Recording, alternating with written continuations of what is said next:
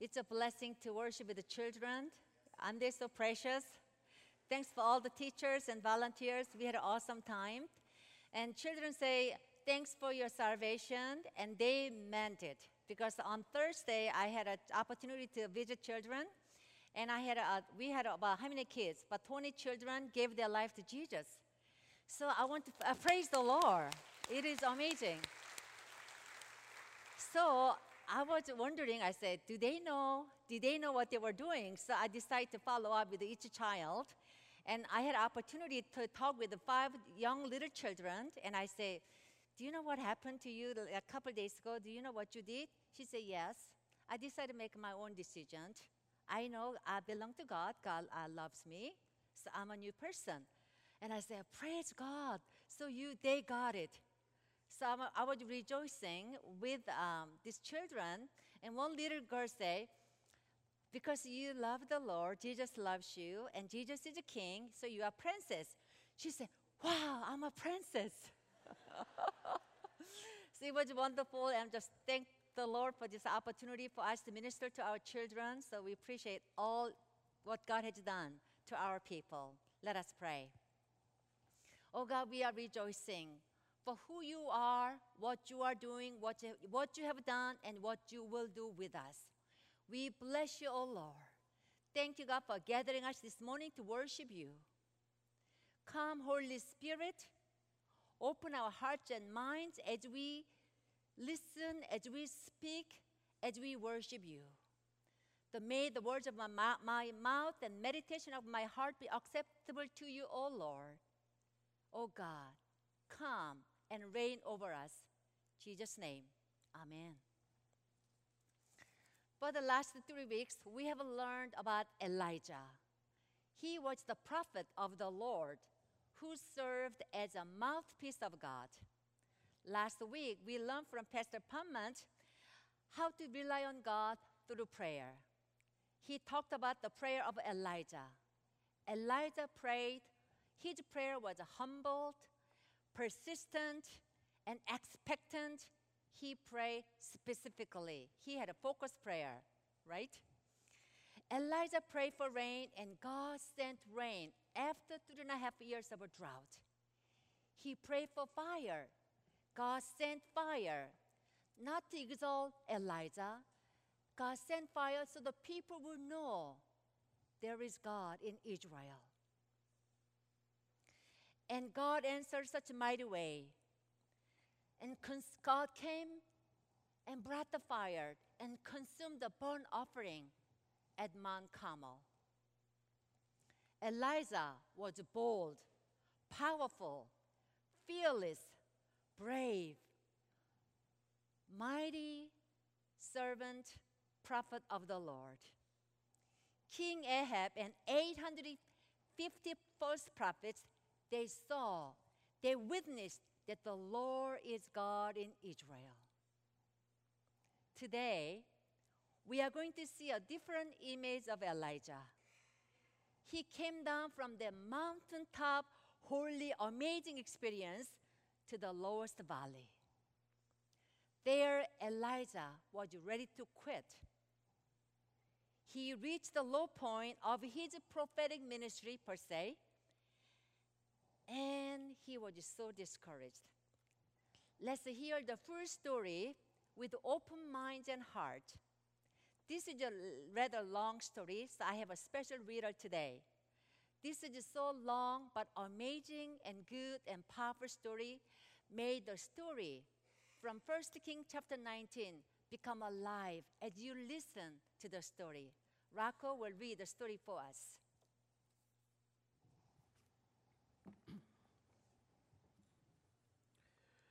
Now Ahab told Jezebel everything Elijah had done and how he had killed all the prophets with the sword. So Jezebel sent a messenger to Elijah to say, "May the gods deal with me, be it ever so severely, if by this time tomorrow I do not make your life like one of them." Elijah was afraid and ran for his life. When he came to Beersheba in Judah, he left his servant there while he himself went a day's journey into the wilderness. He came to a broom bush sat down under it, and prayed that he might die. "I have had enough, Lord," he said. "Take my life. I am no better than my ancestors." Then he lay down under the bush and fell asleep. All at once an angel touched him and said, "Get up and eat." He looked around, and there by his head was some bread baked over hot coals and a jar of water. He ate and drank, and then lay down again. The angel of the Lord came back a second time and touched him and said, "Get up and eat, for the journey is too much for you." So he got up and ate and drank. Strengthened by that food, he traveled 40 days and 40 nights until he reached Horeb, the mountain of God. There he went into a cave and spent the night. And the word of the Lord came to him, "What are you doing here, Elijah?" He replied, "I have been very zealous for the Lord God Almighty. The Israelites have rejected your covenant, torn down your altars, and put your prophets to death with the sword. I am the only one left, and now they are trying to kill me too." The Lord said, "Go out and stand on the mountain in the presence of the Lord, for the Lord is about to pass by." Then a great and powerful wind tore the mountains apart and shattered the rocks before the Lord. But the Lord was not in the wind. After the wind there was an earthquake, but the Lord was not in the earthquake.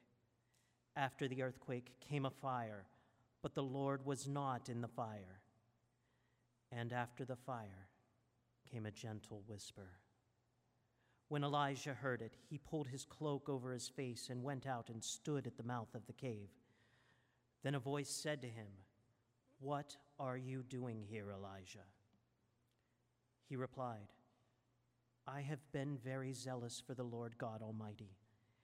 The Israelites have rejected your covenant, torn down your altars, and put your prophets to death with the sword. I am the only one left, and now they are trying to kill me too." The Lord said to him, "Go back the way you came, and go to the desert of Damascus. When you get there, anoint Hazael king over Aram. Also anoint Jehu, son of Nimshi, king over Israel, and anoint Elisha, son of Shaphat from Abel-Meholah, to succeed you as prophet. Jehu will put to death any who escape the sword of Hazael, and Elisha will put to death any who escape the sword of Jehu. Yet I reserve 7,000 in Israel, all whose knees have not bowed down to Baal, and whose mouths have not kissed him." This is such an action story. Even after the glorious mountaintop experience, things didn't turn out the way Elijah had hoped for. He had hoped the Mount Carmel episode would bring a final victory over the first idol worshippers. But people didn't turn to God. King Ahab, he saw the power of God through Elijah. Then he went to the palace and told his queen, Jezebel, what happened at Mount Carmel. When she heard the story, Jezebel was furious. And she sent a messenger and told, the messenger said, "I am going to kill you by tomorrow." When Elijah heard the threat, he ran. He ran as far as possible to Beersheba, a city beyond reach of Jezebel. Then he walked again all day long by himself toward the wilderness. And there he collapsed. He collapsed on the bush. Elijah was tired and afraid. Physically, he was so exhausted. Emotionally, there was nothing left for him to continue. Spiritually, he was depressed. Elijah poured out his heart to say, "God, it's enough. I had enough. I am done. I'd rather die. I quit. then he fell asleep. This is the human side of Elijah. Most of us in here may not relate to this kind of threat, but we understand the fear of uncertain future. You heard from a doctor saying, have a cancer, stage 4 cancer, or receive a divorce paper from your spouse. Got a call at night from teenage child. Lost your loved ones over addictions. Persecutions, separation with the loved ones, financial insecurity. We understand the fear of uncertain, unknown future. So what do we do when things happen like this? Many of us, we could run or hide or blame on somebody, just want to give up, or hide from somebody or someplace. For me, I would run to my closet and call out to God. I will hide and I will pray. If left alone, if God doesn't intervene, we will fall into isolation and discouragement. People will break down physically, emotionally, and spiritually, and into depression. But God is so gracious. God is so merciful. He strengthens the weak. He strengthens the discouraged and the hopeless. The valley experience is not the end. It is a beginning of a new turning point. It is a place to encounter God. It is a place to start again. I have a permission to share this story about one of our church families. Nancy Futrell stayed in the hospital for the last 6 months. The hospital became the second home for Nancy and Tom. She had a kidney transplant, but soon afterward, the kidney was infected. She underwent numerous medical treatments and procedures to get rid of the infection. During the various treatments, she began to have a serious liver problems, which made her very, very sick and weak for months. Nancy was in and out of the medical intensive care unit. Her doctors and hospital staff, they took good care of her. But when there was no sign of improvement, the doctor said, "We did all we could." One day, when I visited Nancy, Tom, Nancy's husband, was looking at Nancy's hospital bed, and he said, "At this point, it has to be God." While Nancy was going through the valley, she was fed with prayers from God's people, and she ate the bread of life and received cards from many of you. And some people she have never met. And most of all, she continued to rely on God. She trusted Jesus. I'm thankful to share with you today, her kidney and liver are healthy.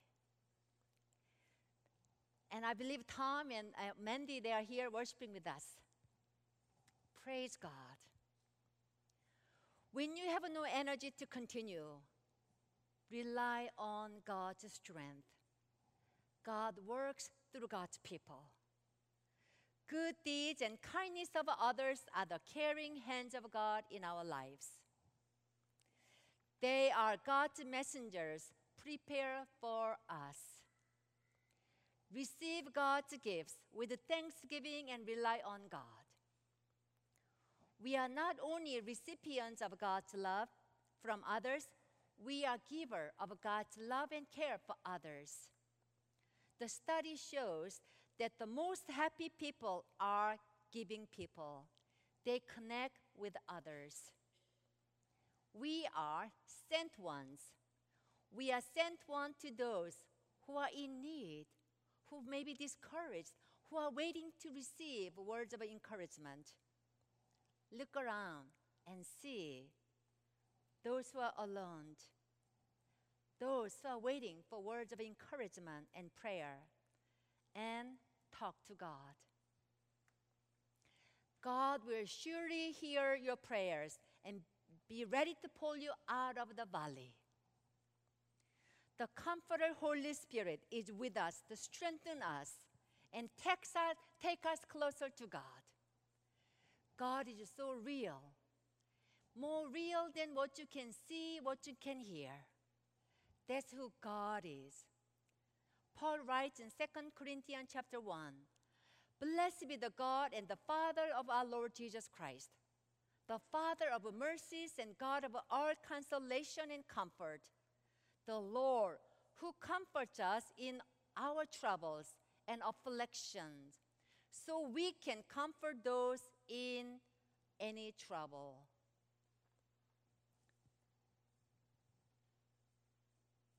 Kingdom life includes ups and downs and peaks and valleys. Kingdom people yet have a purpose. In the valley of loneliness, God provided the bread and water to Elijah. He ate the heavenly bread and water, and he regained his strength. Then he walked 40 days and nights until he reached the Mount Horeb, to the presence of God. In there, he heard the voice of God. Elijah had a dialogue with God. Having a conversation with God is not too complicated. It doesn't need to be theologically sound either. Just be honest, vulnerable, and talk and listen to God. Now let's think about listening to God. Listening is an art, and it takes practice. And I am practicing nowadays, try to listen to God. It takes really discipline. I'm working on it. Silence itself is not a voice of God. But we can hear God better when we turn off external noise.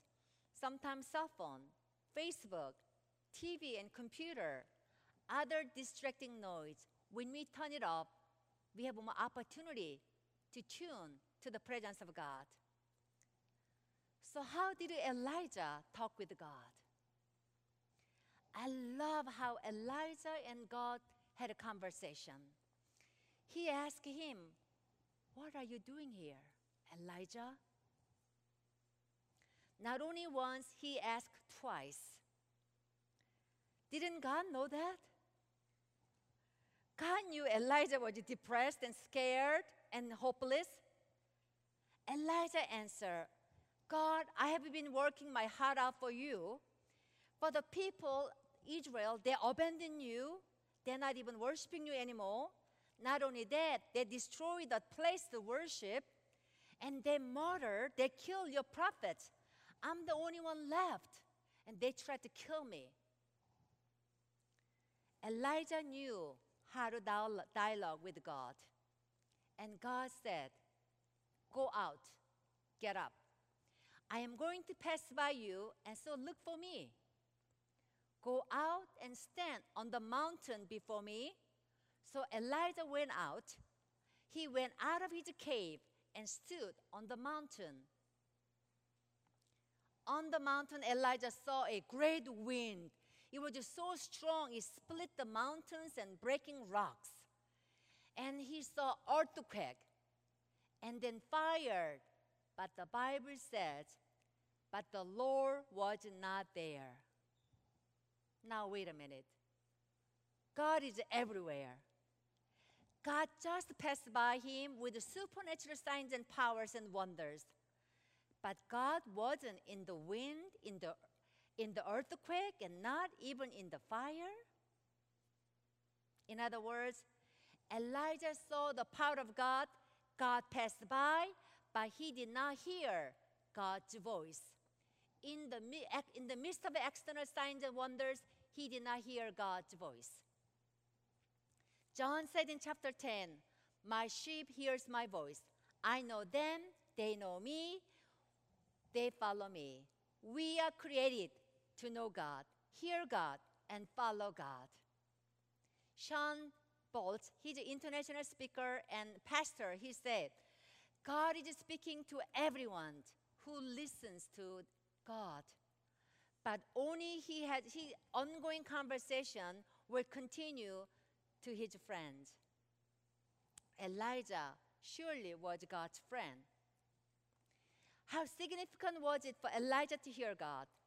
Before Elijah heard God's voice, he had a doubt that the Lord would save him. He had a doubt. He could turn the nation back to the covenant. So Elijah felt like he had to take care of the national corruption and its problem by himself. So he got rid of 850 prophets because he was jealous for the Lord. When Jezebel threatened him, he thought it was done until God spoke to him. When God spoke to him, God showed him a way out for him. God spoke to him and he had a purpose. He did not give up. God did not allow him to give up. Now Elijah was reaffirmed and God gave him new commission, new assignments. But we're not going to talk about that today.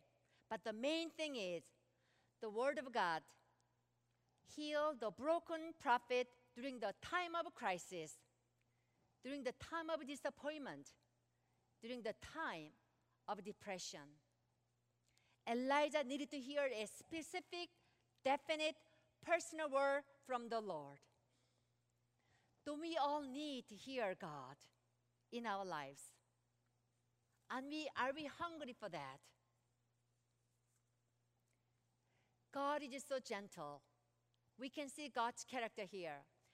When God was correcting mistakes that Elijah thought, he corrected his mistake and misunderstanding with the gentleness. He thought he was the only one left. But God said, I protected 7,000 prophets who did not kiss Baal. You're not the only one. When God corrected Elijah, he was just so gentle. He did not judge him. The same God who strengthens us today, who strengthened Elijah, is here today for us. God of Elijah is God, our God. He is the same God in Jesus Christ. He is the same God, the Holy Spirit. What are you doing here? Are you hungry for something more? Are you hungry for something, but you're not sure what that might be? Spend time in feasting on the Word of God, the bread of life. Our church, we have an amazing weekly reading plan, Bible reading plan. This is like a written hard copy. It's bread of life. You can feast on God's Word. And also we have like electronic Word of God we can feast on. It's amazing. Nothing else will satisfy our longings. Jesus is the bread of life. When we have a special encounter with Christ, we will get out of the valley. When we have an encounter with Jesus Christ, we will be empowered and strengthened by the Holy Spirit. So let's run to Him. There's no one and nothing can satisfy the longings of our soul but God. Our mountaintop experience will not last forever. Only our personal relationship with Christ will carry us through the valley, through the peak, in the power and the strength of the Holy Spirit. I was going to share the story of Heidi Baker, but we don't have time, so I'm going to skip the amazing story. Anyway, God is inviting us. God is telling us in Isaiah chapter 41, do not fear, I am with you. Do not be afraid, for I am your God. I will strengthen you, I will help you. I will uphold you with the victorious right hand. The God of Elijah is your God, He's my God, He's our God.